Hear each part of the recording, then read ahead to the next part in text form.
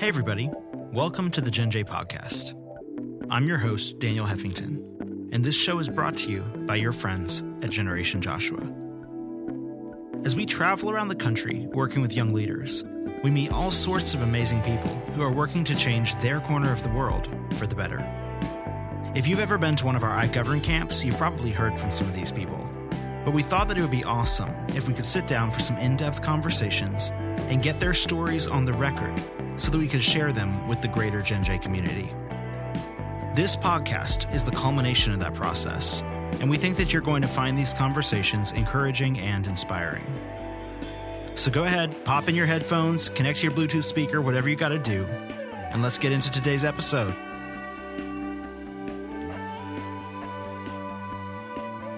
Hello, everybody, and welcome to the Gen J Podcast. I'm your host, Daniel Heffington, and our guest today is somebody that has been a goal to get on the show for a really long time. He's the president of HSLDA. It's our honor to have Mike Smith on the Gen J Podcast today. And I'm going to just read you his biography before we jump into the questions. Michael Smith and his wife Elizabeth, along with Michael Ferris and his wife Vicky, incorporated Homeschool Legal Defense Association in 1983 and were the original board members.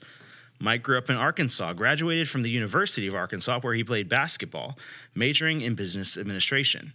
Upon graduation, he entered the U.S. Navy and served 3 years before attending law school at the University of San Diego. In 1972, he was admitted to the bar in California and also has been admitted to the Supreme Court of the United States. He is licensed in Virginia, California, and Washington, D.C. Mike and his family began homeschooling because their 5-year-old flunked kindergarten. This was quite a disappointment to Mike in light of the fact that he was preparing this child to be president of the United States by starting his education as early as possible. His family's life changed drastically when he heard a radio program in 1981, which introduced him to the idea of homeschooling. When they started homeschooling, they began homeschooling 1 year at a time to meet the academic and social needs of their children. After spending lots of time around people like Mike Ferris, he became convinced he had been called to use his gifts and talents in the legal profession to assist homeschoolers who were being prosecuted because they didn't hold a teacher certificate or satisfy a school district that they could completely teach their children. Mike came to HSLDA full-time in 1987 and has served as the president of the organization since the year 2001. In addition to serving as president, he is also a contact lawyer for California and Puerto Rico. All of Mike's children are now grown, and 3 of the 4 were homeschooled. The most enjoyable part of Mike's job is when he's able to go to homeschool conferences and meet what he calls America's greatest heroes, homeschooling moms. Well, there's a lot to talk about there, Mike. Thank you so much for being on the podcast today. Well, thank you for having me, Daniel. It's good to be here. This was not on the list, but can you just quickly tell us about your basketball career? Well, I played basketball in high school along with tennis and golf. And I love sports. Yeah. Okay. So that was my focus, unfortunately, in high school, pretty much in school. Great. So I was offered a 4-year scholarship at Hendrix College, which is a Methodist college. Mm-hmm. It's in Arkansas, Conway, Arkansas. And I went over with my coach, and to a little background, my brother had gone to the University of Arkansas, okay. And when I was in high school and even in junior high, actually, I went up there and stayed with him, and I became excited about going to the University of Arkansas. Sure. But the University of Arkansas did not offer me a basketball scholarship. Okay. Yep. But Hendrix did. 4-year school, wow. 4-year scholarship, high academics. Wow. But not a major basketball school. Sure. So I went over there with my coach, and the school was so small, it was disappointing. Okay, sure. So I said to my parents, I said, I really want to go to the University of Arkansas. And they said, well, you can go where you want. My folks own an insurance agency, so I think from the time I was born or 1 year of age, they took a policy out, an education policy. So they had the money Great. To cover education, plus the tuition was $125 a semester at that time. Which school? University of Arkansas. Good heavens. You could do room and board for $1,000 a year. No way. Yes way. That's insane. That's 1961. Insane. You see what's happened to education. Yeah. So I told them that, and they said, okay. So I went to the University of Arkansas. Didn't have a scholarship. So I went out and tried out for the freshman team. Now, back then, freshman and the was undergraduate, and sophomore, junior, senior, they played a separate schedule. Okay. Today, it's, you come in as a freshman, you can play on the varsity. Right. But then right. it was freshman and varsity. So we had varsity. There were 5 scholarship players, 5 or 6. But we had 12 games, and I actually was able to start every game. So I ended up beating out some scholarship guys. So reading in between the lines, you were a good basketball player. Fairly good. That's fairly amazing. Good. My high school team, actually, of which I was the captain and the number 2 scorer on the team. Wow. We won 31 games my senior year and lost 2. That's insane. So we only lost 1 game going into the state tournament, and then we got beat. We shouldn't have lost. We should have gone to the final game. There was one team better than us. I need to ask you all my basketball questions now. We did a March Madness bracket. I should have come to you. I don't even try. Okay, well, that's but fantastic. The University of Arkansas went to the Elite 8 this year. So that was good. That must have felt really good. So, but after my freshman year, we started the varsity, and they invited me to come out, and they gave me books. Okay. But they didn't offer me a scholarship, so I just said, you know what? Yeah. I'm not going to be starting. I was 6 feet tall. Okay. Yep. Which I'm still 6 feet tall. Yep. And the starting guards on the varsity were 6'5". Oh man. So I thought, this is probably going to be sitting on the bench, and I've never done that. So that's when I actually started playing golf a little more seriously. Okay. And a partner, myself, Jim Becker, and I won the intramural golf championship twice at the University of Arkansas. Oh my goodness. Wow. Sports has been a big part of my life. I didn't realize exactly how far you'd gone with that. That's amazing. So this is great. We've already talked a little bit about younger adolescent Mike Smith, but let's go back even further to where did you grow up? What kind of environment was it? Yeah. Your parents, you said they had. Did you say they had an insurance They business? owned an insurance agency. My father also was in the National Guard for 40 years. Oh my goodness. And during World War II, which I was born during World War II, my father was in Florida, stationed at Camp Blanding, which is right outside of Jacksonville. That's where I was born. Wow. And then we went to Oklahoma, Fort Sill, Oklahoma, but our home was Mena, Arkansas. So that's where I was raised. That's where I went to high school. All right. Until I was 17 years of age, but I never went back after college. Okay. What kind of kid were you? Well, I've already told you I was really interested in sports, so that kept me out of trouble pretty much. Good. I didn't get in much trouble except with my mom. And my mom was a disciplinarian, and she believed in spare the rod, spoil the child. Okay. She was raised in the church. She was a Christian woman, and she didn't take any sass, nonsense. You get in trouble, you paid for it. So we had a willow tree out behind our house. Okay. And that's what she used to spank me with. Wow. She'd take a little paring knife and she'd go out the back door, and I knew I was going to get it.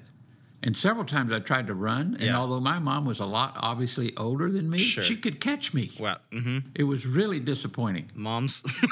But when I was about 13 years of age, 12 or 13, I think 13, my folks decided to build what they call a spec home. My dad bought 10 acres outside, right on the edge of Mena. Yep.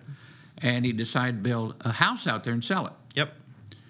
And my folks went through the Depression, so they didn't have any debt. Everything was cash. They bought used cars. They were frugal. They were Dave Ramsey before Dave Ramsey. They were Dave Ramsey, and they saved money. All right. So I looked at that property out there. There were no trees around it, especially a willow tree in the back. Oh. And I thought, if I can talk my parents into moving into that house, there's no more spanking. Amazing. Pea brain, right? Yeah. So I kept nagging, and that house kept closer to being finished. And finally, my dad said, okay, Mike, we'll live in the new home. Nice. We're going to move. And I thought, oh, praise the Lord. Yeah. But we were in that house about a week. And, I did something that got my mom upset. Yeah. And she's looking around. What am I going to do? Unfortunately, the carpenters in the utility room had left a little wallboard on the bottom around, this little thing. Yeah. She found it. Oh. And she started whacking. Oh, man. Well, that stuff's it's kind of brittle. Yeah. And it was breaking up, and lumber's flying everywhere. This is my side of the story. Yeah. And finally, my mom said, okay, Mike, I guess you're too old for this. Wow. And I thought, oh, wow, this did work out after Wow. all. Wow. Okay. So that's kind of my upbringing. That's amazing. So you said your mom was a Christian. When did you personally come to have a relationship with Christ? Well, I was raised in the First Christian Church in Mena. So all the young people, we were in the youth group. So all the young people about 12 or 13 were expected to, on Easter Sunday, Okay. this was kind of the tradition. Nobody forced you to do it. My parents didn't force me to do it. I think I was 13 years old. I went forward, made a profession of faith, and that night I was baptized. Wow. Now, before that, I'd gone to summer camp that very summer. Yep. And Bobby Crane and I, every night they gave an invitation to come forward for the kids. I went forward. I mean, I think that's probably when I got under conviction. Yep. And thought I knew I needed a Savior. I understood all of that. And I went forward. But the interesting thing, they did a baptism, Daniel, at the end of the week. And my brother came over because my parents did not want me to get baptized at that camp. They wanted me baptized in our church. In the church. Okay. And that really was disappointing. That's one of the disappointments, I think, in my life because I was ready. Yeah. But then we waited a little while, and then Easter came, and that was it. So that's 13. Now, I can't say that I was filled with the Holy Spirit because I didn't know anything about the Holy Spirit. We weren't taught about the Holy Spirit. As a matter of fact, in our church, you could actually lose your salvation. Oh, interesting. And the way you were saved, you believed and were baptized by immersion. Okay. So it's kind of a works-oriented. Okay. Now, you didn't lose your salvation just because you sinned, but if you willfully turned your back on God, you could lose it. So that was my background. And so all through high school, although people knew that I went to church, and on the basketball team, I was captain of the basketball team. So Coach Rackley, who's one of my great heroes, he would always ask, Mike, would you lead us in prayer? So I prayed before every game. That's great. So people knew I was a Christian. I didn't live it out all the time, and so I go through college, and then I get married. And when I was 33 years of age, I was living in Santa Monica. We were attending a Lutheran church. I was in a Bible study with the pastor teaching, and he mentioned the word grace. And to me, I'd never heard that word, but it hit me right in my soul. Wow. And so I went to him right after that, and I said, can we get together at some point? I'd love for you to tell me more about grace. And we did. And that's what rewrote my life, because I understood that you cannot earn your way into heaven. That's religion. Yeah. Religion is trying to make God pleased with you, that he'll answer your prayers, that he'll do things for you and take you to heaven. That's religion. Yep. Christianity that doesn't matter. What matters is your relationship with Jesus Christ. And so my wife and I both, from that day forward, I'd say really committed our life to Christ. Yeah. And we immediately started doing evangelism explosion training, which is the best thing I've ever done for my Christian growth. Wow. In my life, learning how to I learned the gospel. Yep. I got it. I understood it, and I could communicate it. That's and I powerful. still use it. Wow. I still use it in my life. That's how I witness. Wow. The 2 diagnostic questions are fantastic. You ask somebody, by the way, Daniel, if you were to die tonight, would you go to heaven? That gets their attention. Yep. You earn the right to do that. You don't just pop it on somebody. Sure. But after you've kind of developed a relationship, and it doesn't take a long time to develop a relationship, you can do that in 15 or 20 minutes. Because when you start asking personal questions from people, well, where were you raised? Right. Well, how was your parents? What were your parents like? Yeah. Did you have a religious background? Where'd you go to college? What do you do now? Yep. After you go through that and you've developed a relationship because you've shown an interest in these people. Then you can pop the question. So typically, Daniel, what a person says when you ask that question is, what do you think they say? If they're not like if an I outright, die tonight, would I go to heaven? I feel like they would say, I hope so. Yeah. Yeah. I'm not sure. I sure hope so. Right. And then the next question is, okay, Daniel, let's say you're before God, and he says to you, Daniel, why should I let you into my heaven? What would you tell him? That's the second diagnostic question. And that gets you I haven't killed anybody. You say, well, I'm not really a bad person. Yeah. And Daniel, I have some good news for you. Right. heaven is not based upon what you've done. Yeah. Because unless you're perfect, Yeah. which is the standard, Yep. like going out to the airport, if you've got a little medal on, you're not going to Yep. get through. Right. If you got one sin, if you've ever committed a sin, you're not going into heaven.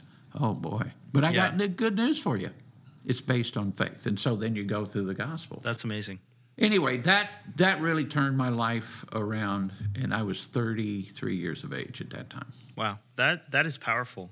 I appreciate you sharing that. That's it's interesting how you can be around church, you can have a relationship with God, but sometimes there's that point in life where everything clicks, and I think what did you say? You said it changed your soul. It's like it did. That. Yeah, that's it hit powerful. My soul. That's powerful, man. Why did you choose to become a lawyer? Why did you go into the law? My family has a history of lawyers. As a matter of fact, Okay. My great-grandfather, Edward Smith, he went to William and Mary here in Virginia. My goodness, that's near where I grew up. That's correct. And then he moved to Texas, and Okay. he was a lawyer there in Texas. Oh, wow. My grandfather didn't have any education. They were Okay. just too poor. Yep. But he was a justice of the peace. Oh, wow. And I also was told very early in my life that our family heritage was our family came to Virginia in 1690. They came down into the Tidewater area. Then they moved along with the Marshall family, John Marshall's father, Right. and his family, a whole bunch of kids. They moved to Warrenton, Virginia, That's just Right out here. Yeah, that's just down the road. right out here. They were known as the Germantown Smiths because they purchased their property from the Germans who had been given it by the government. Uh-huh. And they lived next door to the Marshalls. And two of the Smith sisters married two of the Marshall brothers. Wow. So I knew that background, John Yeah. Marshall being the first. So, and people always think, well, Mike, what are you going to be? And I said, well, I don't really know, but maybe a lawyer. Mm-hmm. Or the other thing was I was interested in coaching basketball because of my coach, Radcliffe. could see was that, such yeah. an influence in my life because Yeah. he was just such a tremendous man.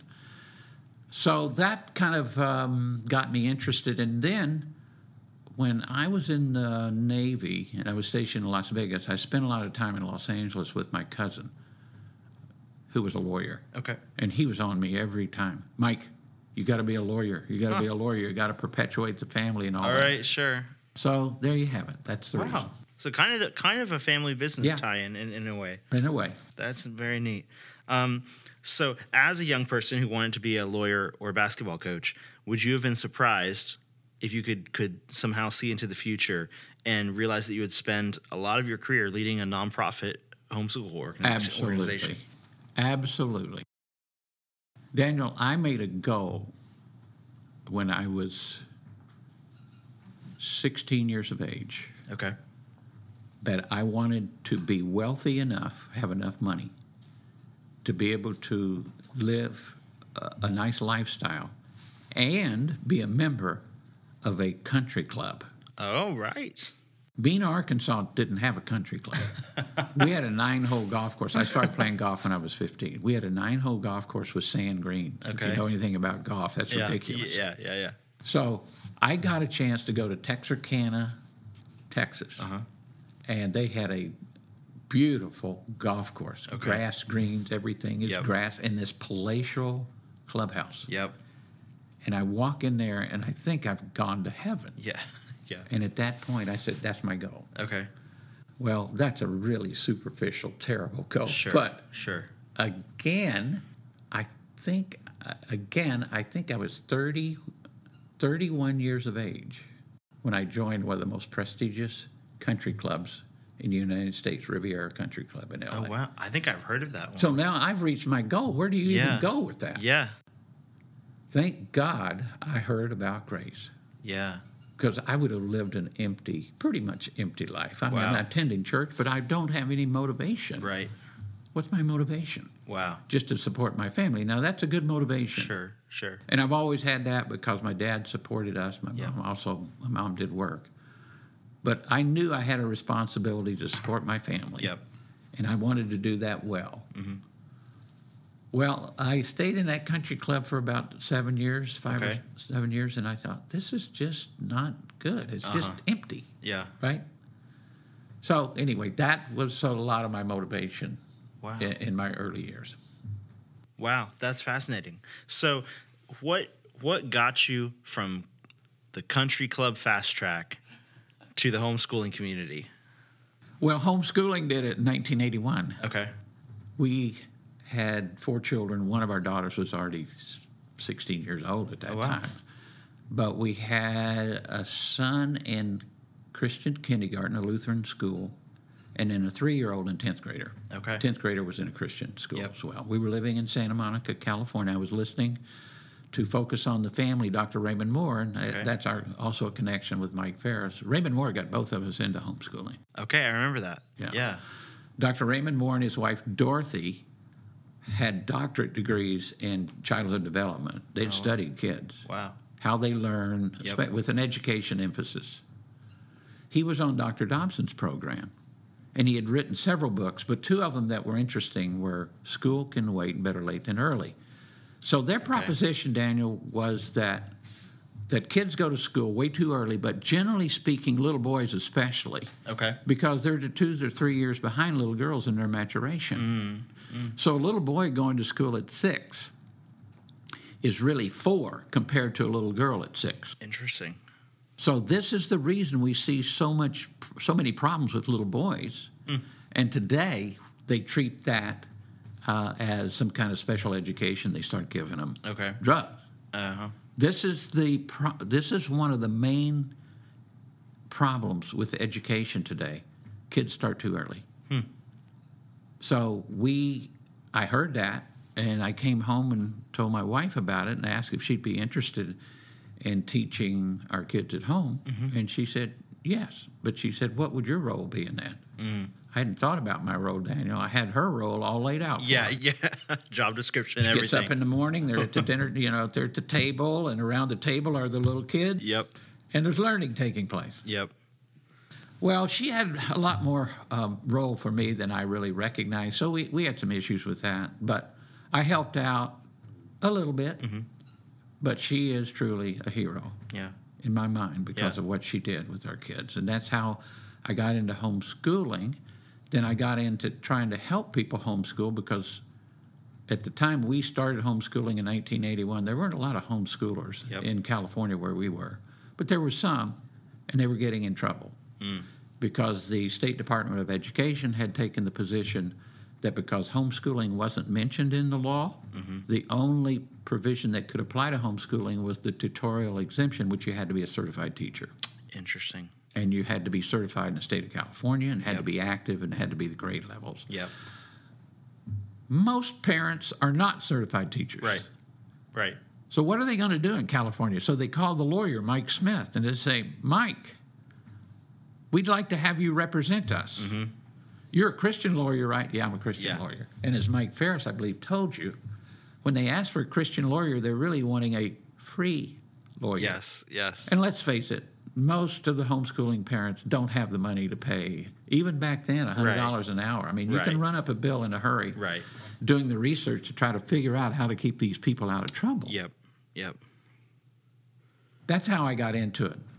My first case was, as it turned out, was a gal from Arkansas that had moved to California. And she sent her kids to public school. They'd always been in public school. So her little first grader was sitting in the lunchroom, and she prayed before she ate her food. She's a Christian kid. You pray over your food, right?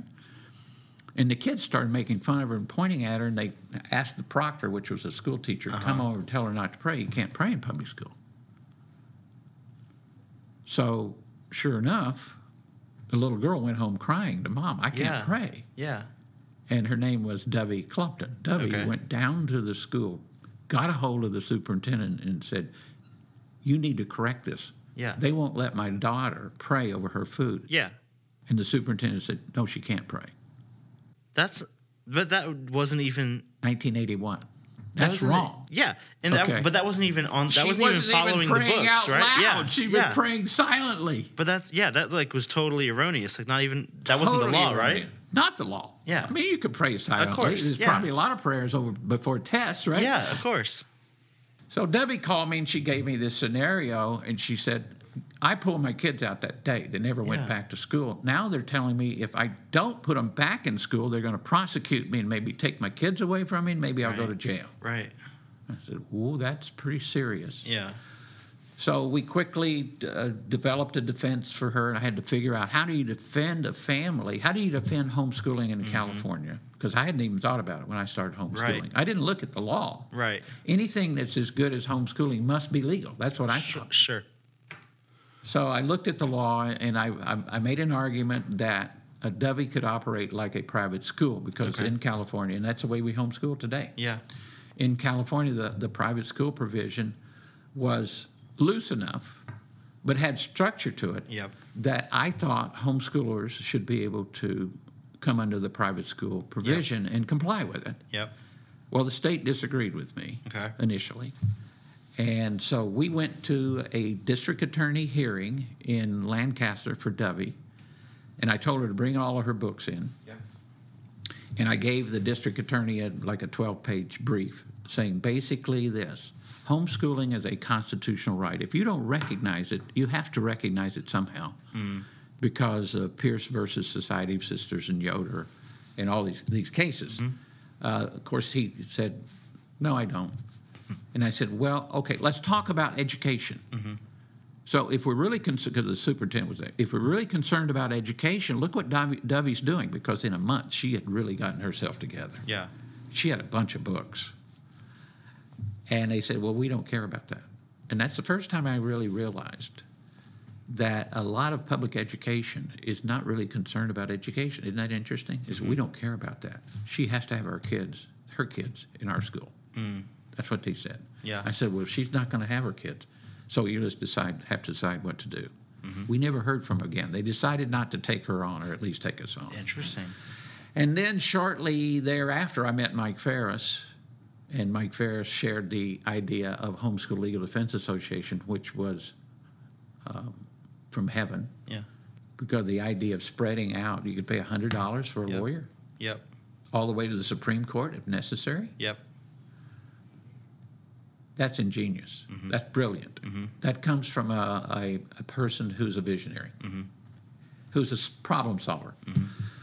I said, "That's a great idea. I wished I thought of that myself." Yeah. He said, "Well, would you like to be a part of it?" Yes, and that's how we got started with HSLDA in 1983. That's fantastic. Wow. 1983, we're now in 2021. How has homeschooling changed since those days? Well, it's legal now.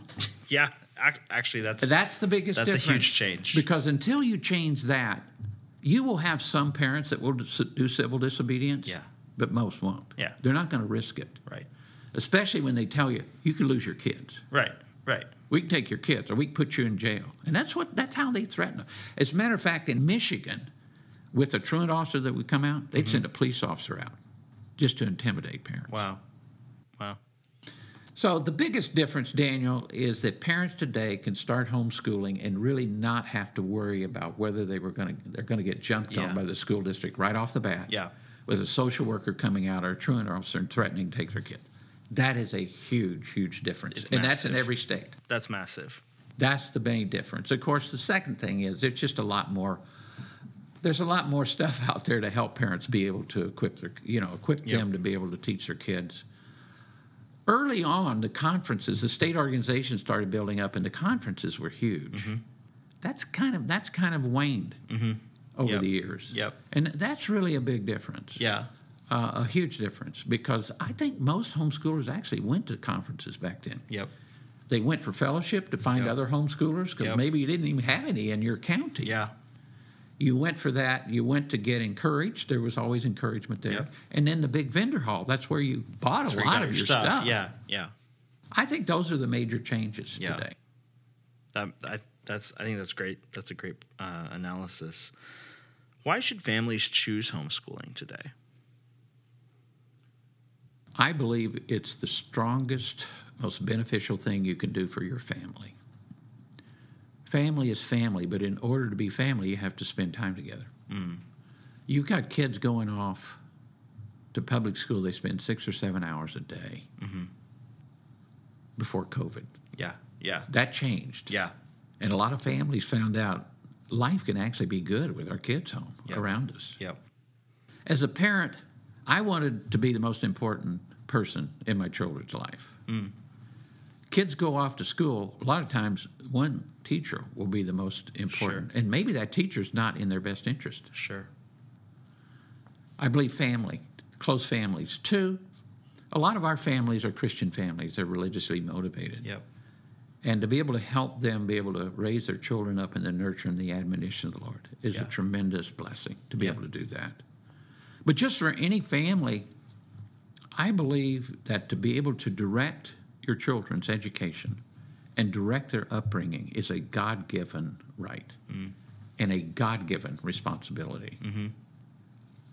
That's the reason HSLDAs really exist, is to be able to encourage parents to do the right thing, especially Christian parents. How can a Christian parent put their kids in school today, in a public school, with everything that's going on? You talked to Mike about this, is what's going on. Yeah. So that homeschooling is very, very important to protect our children now from a lot of the garbage that's going on out there. Protect them from abuse, bullying. Give them opportunities. Yep. And, oh, by the way, it's the best way to get educated. It's the best way to get smart. It's the best way to get knowledge. Now, knowledge in and of itself just puffs you up. Sure. Right? So when it's not about knowledge, we're about wisdom also. Yeah. Home education, the modern movement's the greatest thing that's come to America, in my opinion. Wow. I like that. It's you mentioned, the issues that, there's bullying, there's other issues, we hear about a lot of them in school these days. And then, of course, you also mentioned the coronavirus pandemic. And, for at least a while, it's a lot of places are opening up. Some still aren't.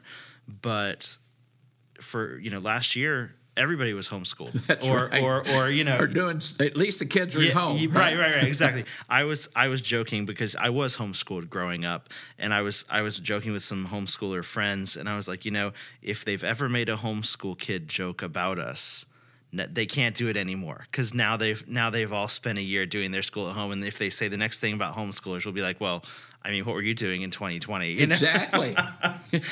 But seriously though, with the coronavirus pandemic, people realized, we have to, even if they're doing public school at home, the parents have to find them lunch and make sure there's an adult, or figure out how to take care of them during the day. Do you think that's going to result in a net increase, or have we seen a net increase that's like beyond just the lockdown in homeschooling? Well, the U.S. Census Bureau has been doing some surveying of families during this coronavirus, asking a lot of questions, not just about education, but a lot of questions. Sure. Trying to find out who's working, who isn't, how is it impacting, that sort of thing. But one of the questions they did ask them is whether or not they were homeschooling. And they defined homeschooling as actually not having your children then enrolled in public school. Interesting. Yeah. And homeschooling has doubled, according to them. Wow. Doubled. And with that definition, definition. Wow. That's a pretty tight definition. Yeah, it is. Now, whether we will continue with that, that's going to be interesting to see. Yep. I definitely think we're going to grow. I don't think there's any doubt about it. Yep. Because we're hearing testimonies of folks that have joined HSLDA that are saying, I did not realize how beneficial this is to have my kids around me. Yep. I did not realize what in the world they were not learning. Yep. They're not learning. Yep. And I didn't know the stuff they were learning. I don't want them to learn. Right. And this is going to be big. So conscientious parents are going to say, I'm not sending them back. Yeah. Yes, we will definitely grow. I heard a few stories during the pandemic that were, and I'm not going to say this was every school or something like that, but there was stories where there were teachers who were basically like trying to make sure the parents weren't hearing whatever the classroom was. Not like they were. I don't know that they were necessarily saying something super controversial, but they were basically like, parents, go about your business. We're doing we're doing the school here. And I as a parent myself, I was like, if that happened to me, I wouldn't feel very good about that. No, and try to go to the public school and help your kid. Yeah. They'll kick you out. You can't do it. Yeah. Despite the fact that public educators will admit, if you ask them what's the number one most aspect of a child's learning to be able to get a good education, they'll say parental involvement, because they know it. Sure. Yeah. But they discourage it. Yeah. Yeah. and this is sad. I have a neighbor who is a public school teacher. I was talking to her. Yep. Because in Loudoun County, where we live, they just started going back. Yep. In the schools, in-person teaching. And she said, I could tell the children that their parents had, she's got kindergarten, read to their kids. Wow. And those that didn't. Wow. I said, well, what does that tell you about parents? She said, oh, yeah, it's very important. Yeah. Parental involvement is the key. That's awesome.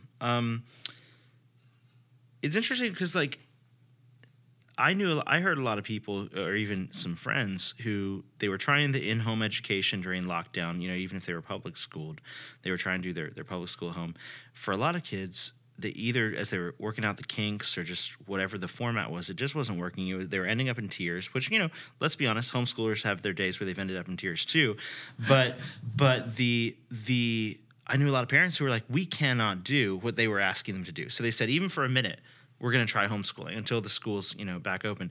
And in a sense, that's almost like the free product trials that they give you. They're like, you know, 30 days or your money back, you know? And so, if homeschooling was some giant big business, which it isn't, it's super diversified, but that's an amazing product saturation of like, try this experience for half a year, whatever, and see what sticks. And, you know, yeah, I think you're right. I think it'll be super fascinating to track those numbers over the next 5 years or so and see what drops off and what stays at that doubling rate.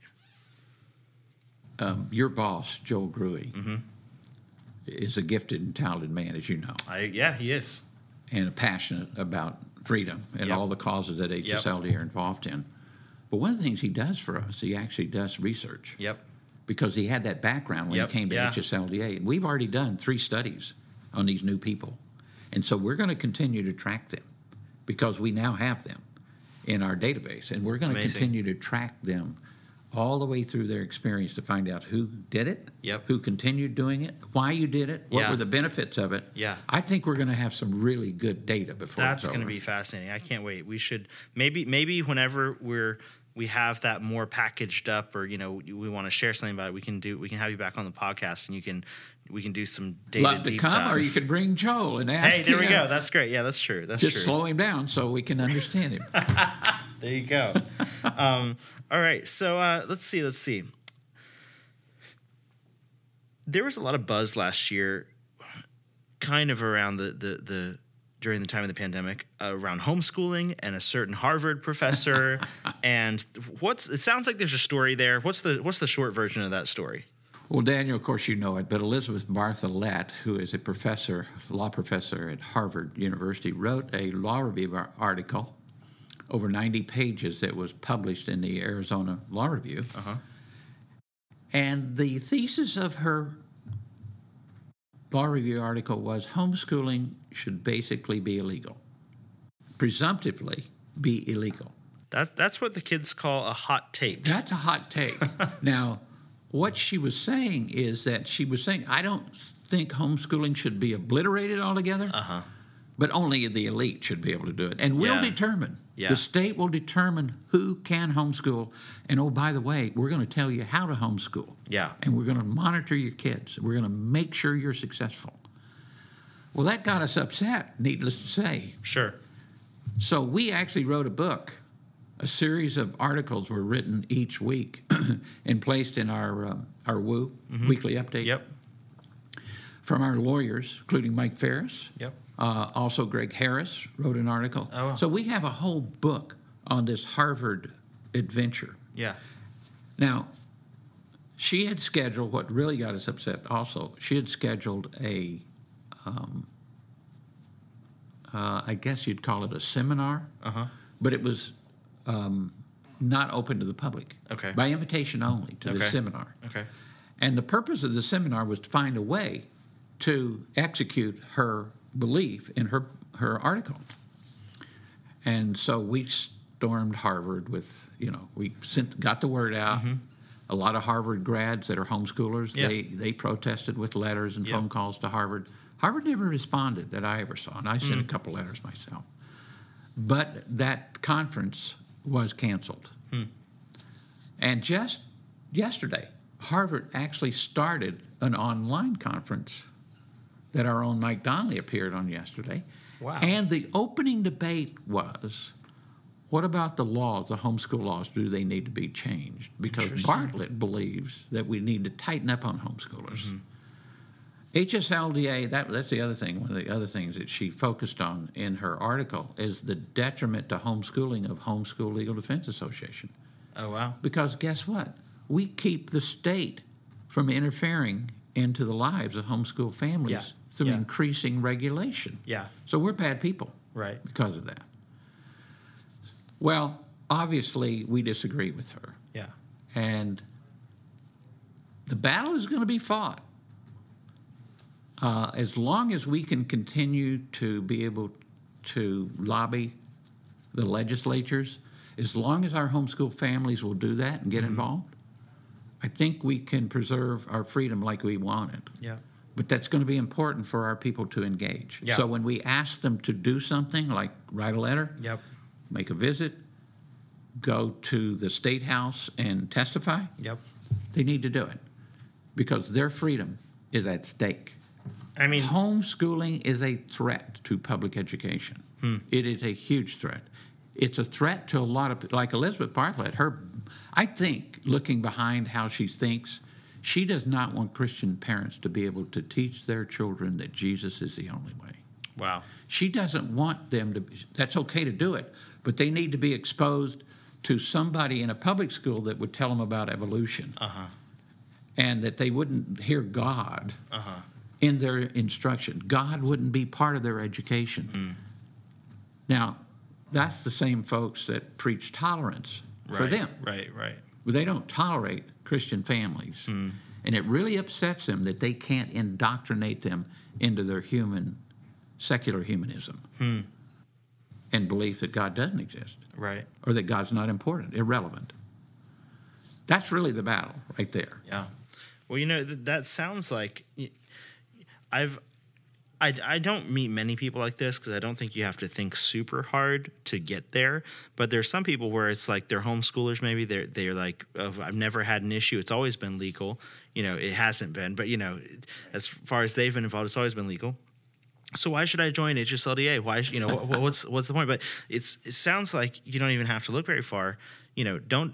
Of course, there's the vigilance needed to protect freedom. That's an American ideal to the core that, if you value freedom, you got to be vigilant about it, or it's just gone. If you just turn your back or get lackadaisical. But it's not even that there's no current threats because you got people saying homeschooling should be presumptively illegal. So what else would you say to somebody on the fence about being an HSLDA member? Daniel, most people join HSLDA for peace of mind. I mean, let's be honest. We've done the surveying. We know that. Yeah. But, very close to that is they just want to be part of the movement. And they recognize there needs to be an organization like HSLDA that full-time monitors everything that's going on that could impact their lives in terms of home education. So they join fully believing they'll never have to use us personally, but they want to contribute to protect homeschooling freedom and make sure it's available for their kids and their kids, grandkids. In other words, they want to perpetuate homeschooling. Yeah. One of the privileges I have at HSLDA is I get to call up our major donors. These are people that give lots of money to our Compassion Fund, our Freedom Fund.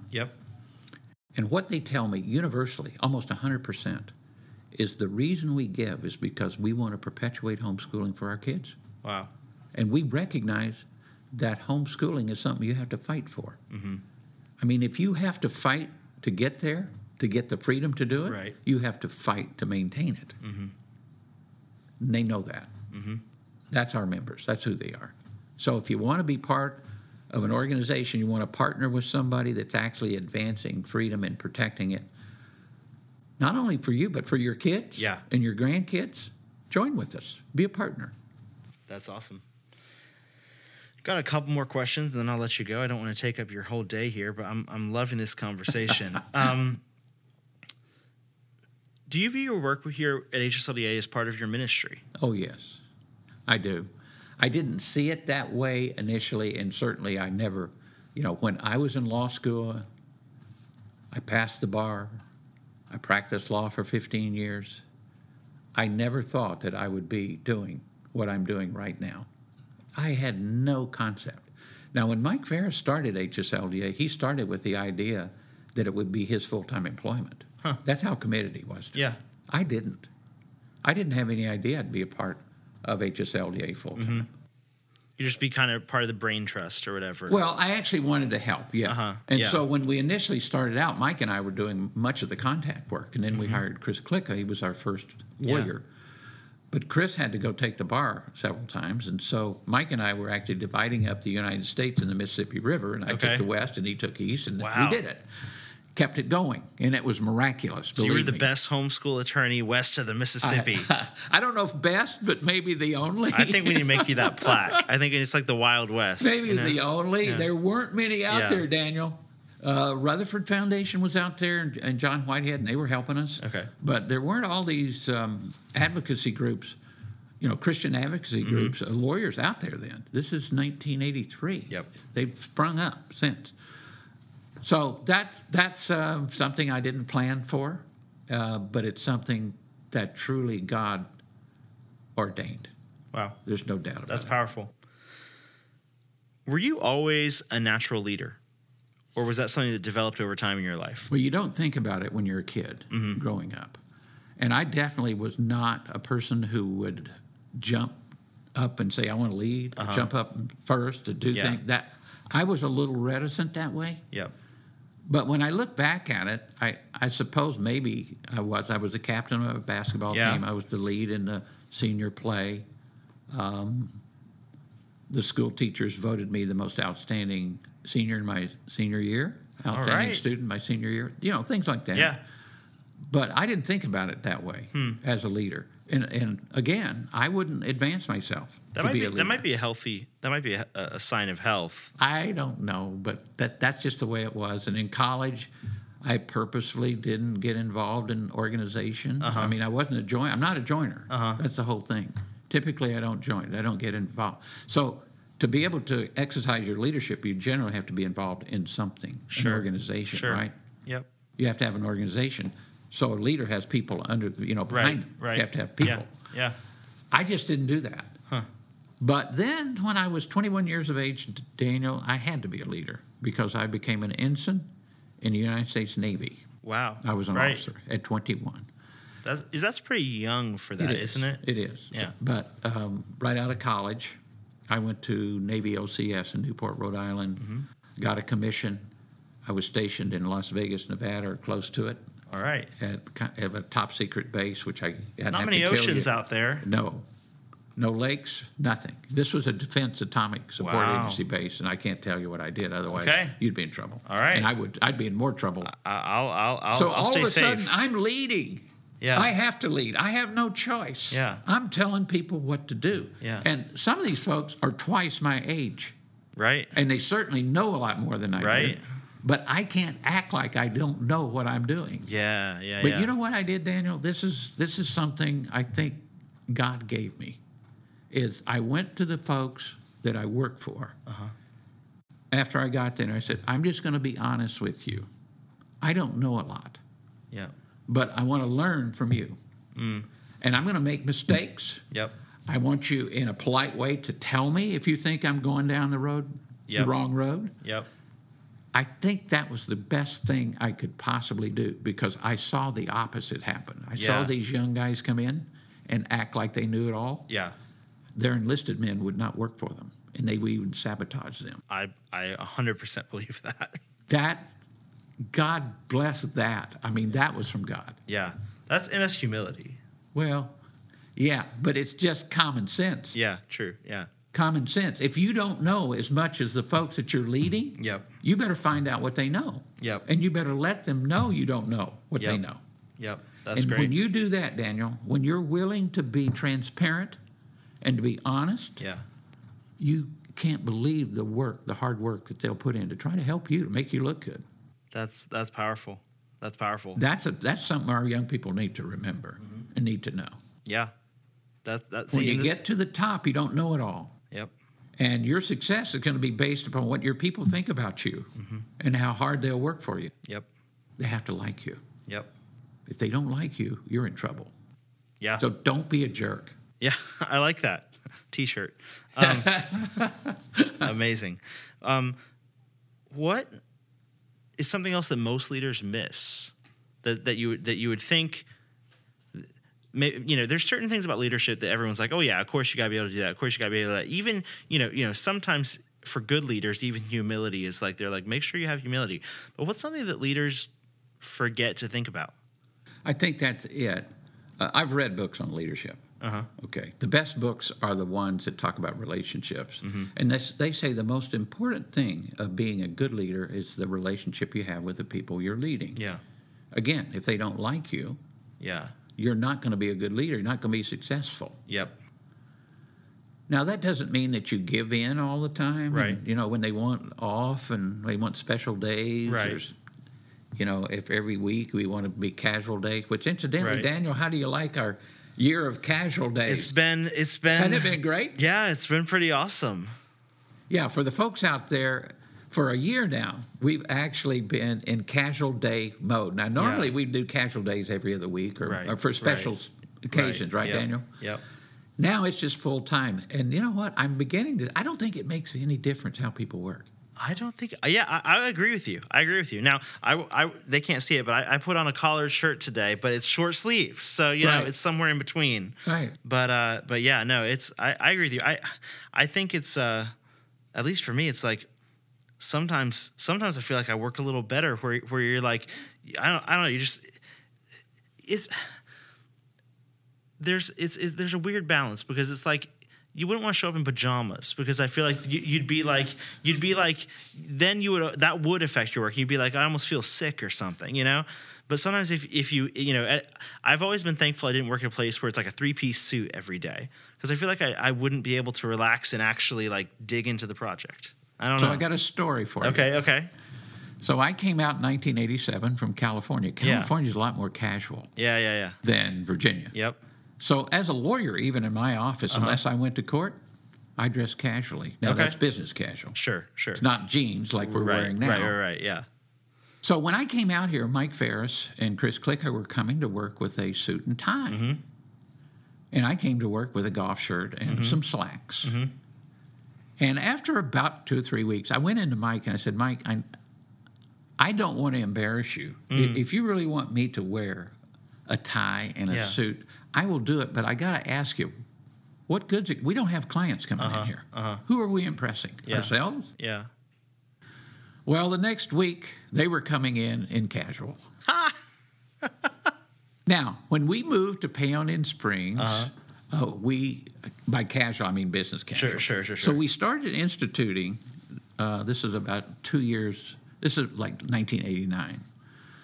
We started instituting casual days. Mm-hmm. Well, one of our gals who was a reception came in shorts. Oh, wow. Mike Ferris saw that. And, we had to correct that person. Yeah. We had to correct that person. But you're right. Yeah. Casual is not shorts. Right. Exactly. Yeah. Not shorts. That's vacation. Yeah, that's. So even with casual days, there's a certain dress up. There's a certain right. There's always you can always do less. That's awesome. What advice do you have for young people who are growing as leaders and you can choose how you want to answer this, either in the terms of leadership or in the terms of they have the seed of an idea, they have the inspiration, they see the cause, and they want to create the movement or the organization or the whatever that goes and does something about it, like you and Mike did with homeschooling. Daniel, it goes hand in glove. Okay. Young people that are coming up with ideas are visionaries, and visionaries are leaders. They're just made that way. And we don't need a lot of them. Yep. But we need them. Yep. Because they're the ones out front. They're the ones coming up with ideas. They're the ones starting new things. Yep. Now, they need to move on, generally speaking. Mm-hmm. They do get bored because they're visionaries and they need challenges. Right. And if they don't have challenges, they get unhappy. Yep. Because that's how they're made. Yep. So here's what you don't want to do. Around a problem solver or visionary, you don't want to raise up a problem unless you want them to solve it. Because they're very uncomfortable with you just talking about, things are so bad. Look at our country. that drives them crazy because they have to fix it. Right. See, I'm not a visionary type person. I can talk about problems all day long, what's going on. I don't have to fix it. My wife, however, is just the opposite. Okay. So if I bring something up like that, boom, she's automatically coming up with 2 solutions. That's how she's made. All right. So it's hand in glove. Yeah. What I would suggest if they have ideas is to run them by somebody else. And if you're going to start something, generally you're going to start it as either a for-profit, and if you start for-profit, you don't have to have a board or anybody else to help you. Right. You can do it on your own. Right. But if you've got an idea that's really a nonprofit idea like HSLDA, we don't want to. Basically, our motive is not the profit. Right. Right. So if the motive is not profit, then it's nonprofit. Yep. And you're probably going to need to incorporate and have an organization. In order to do that, you have to have a board. It's required. Yep. Get some people together and see if they agree with you that this is a good idea. And if they do, start it. Yeah. Because when we started HSLDA, we had no idea how hard it was going to be. Yeah. If we'd have known how hard it was going to be, we probably wouldn't have done it. We had one of our board members that became so frightened that he actually had some money and resources. Right. He was afraid we weren't going to be able to represent all these people, that we'd get a big case, run out of money, and then he'd get sued. Oh, yeah. He quit. Oh, man. He quit. Wow. There is risk. Yeah. And if there's not risk involved, it's probably not worth trying. Amen. I like to say Amen. this, and I think it's true, that God has called us to the impossible. We can do the possible. But God calls us to the impossible. Why? Because we need Him. Amen. We're dependent upon Him. HSLDA would not be here without God's blessing. Yeah. So that's my advice. And one Great other advice. thing, I have a little book here in front of me called Start with Why by Simon Sinek, S-I-N-E-K. I've listened to some of his stuff. So if you're going to start an organization, you need to know why. What's the why? Yep. Because generally, when you start an organization, you want other people to participate with you. Yep. You have to have a why. What's your mission? HSLD's mission statement is clear. We're to advance and protect the fundamental right of parents to direct the upbringing and the education of their children. We can't forget that. Yep. That's the why. Yeah. So if you're starting an organization, you want other people to get involved with you, you have to figure out the why. And does the why appeal to somebody other than you? Yeah. Other than you. Yeah. That's my advice. Amazing. Well, hey, we're almost out of time, so I'm going to pick my favorite last question to ask you. Here's an interesting one. What do you do for fun? I play golf. All right. Now, I've hurt my back lately, and I haven't been able to play like I'd like to. Okay. But I play golf. Golf, for me, is fun, and I've been playing it for many years. Great. Do you have a good joke? Well, I have. You know, it was kind of chilly this morning, Daniel. It was really unusually chilly for us here, and I saw something. It's going to be in the 60s here for the next 10 days. I saw something I'd never seen before. I saw a lawyer with his hands in his own pockets. All right. I got a ton of lawyer jokes. Okay. Well, you know that shows the ability to. Well, they're funny. Yeah, I mean they are. And this is from a lawyer, so you know that's. I told that joke up in Canada once at a conference, and Chris Click and I were speaking up there. And I was doing the introductions first thing in the morning.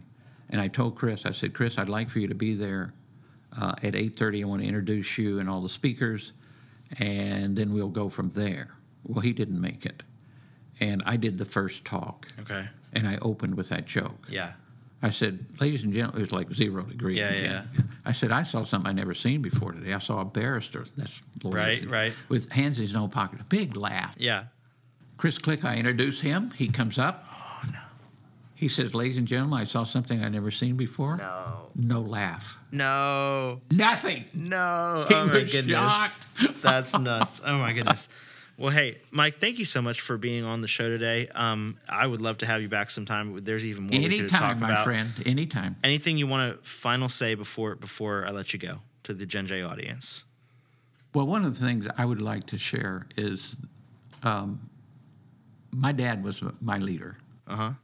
And so if dads are listening to us, you're a leader whether you like it or not. So you might as well try and be intentional about it. Yeah. My dad was a leader despite the fact that he didn't accomplish a whole lot of things in his life. He supported his family. He was just a good example. Yeah. He was a quiet guy, rarely said much. Yep. He didn't discipline me at all. He just encouraged me. But the one thing I remember about encouraging me was when I would not try something, and he would see I was reticent, because I was reticent. Mm-hmm. He'd say, Mike, has somebody else done this? Well, yeah. Well, then you can do it. And I'll never forget it, because what he was saying is you can do anything. That's pretty profound. It doesn't take much from a dad. Yeah. Just words of encouragement. Yeah. Wow. So be encouraging to kids. The other thing I would say is relationships and anything we do, including the family, is the most important thing that we can work on, relationships. I love that. Well, hey, thank you, Mike. Thank you, Daniel. Until next time. Until next time. Hey friends, if you enjoyed today's episode of the Gen J Podcast, go ahead and subscribe to the show on your favorite podcast platform.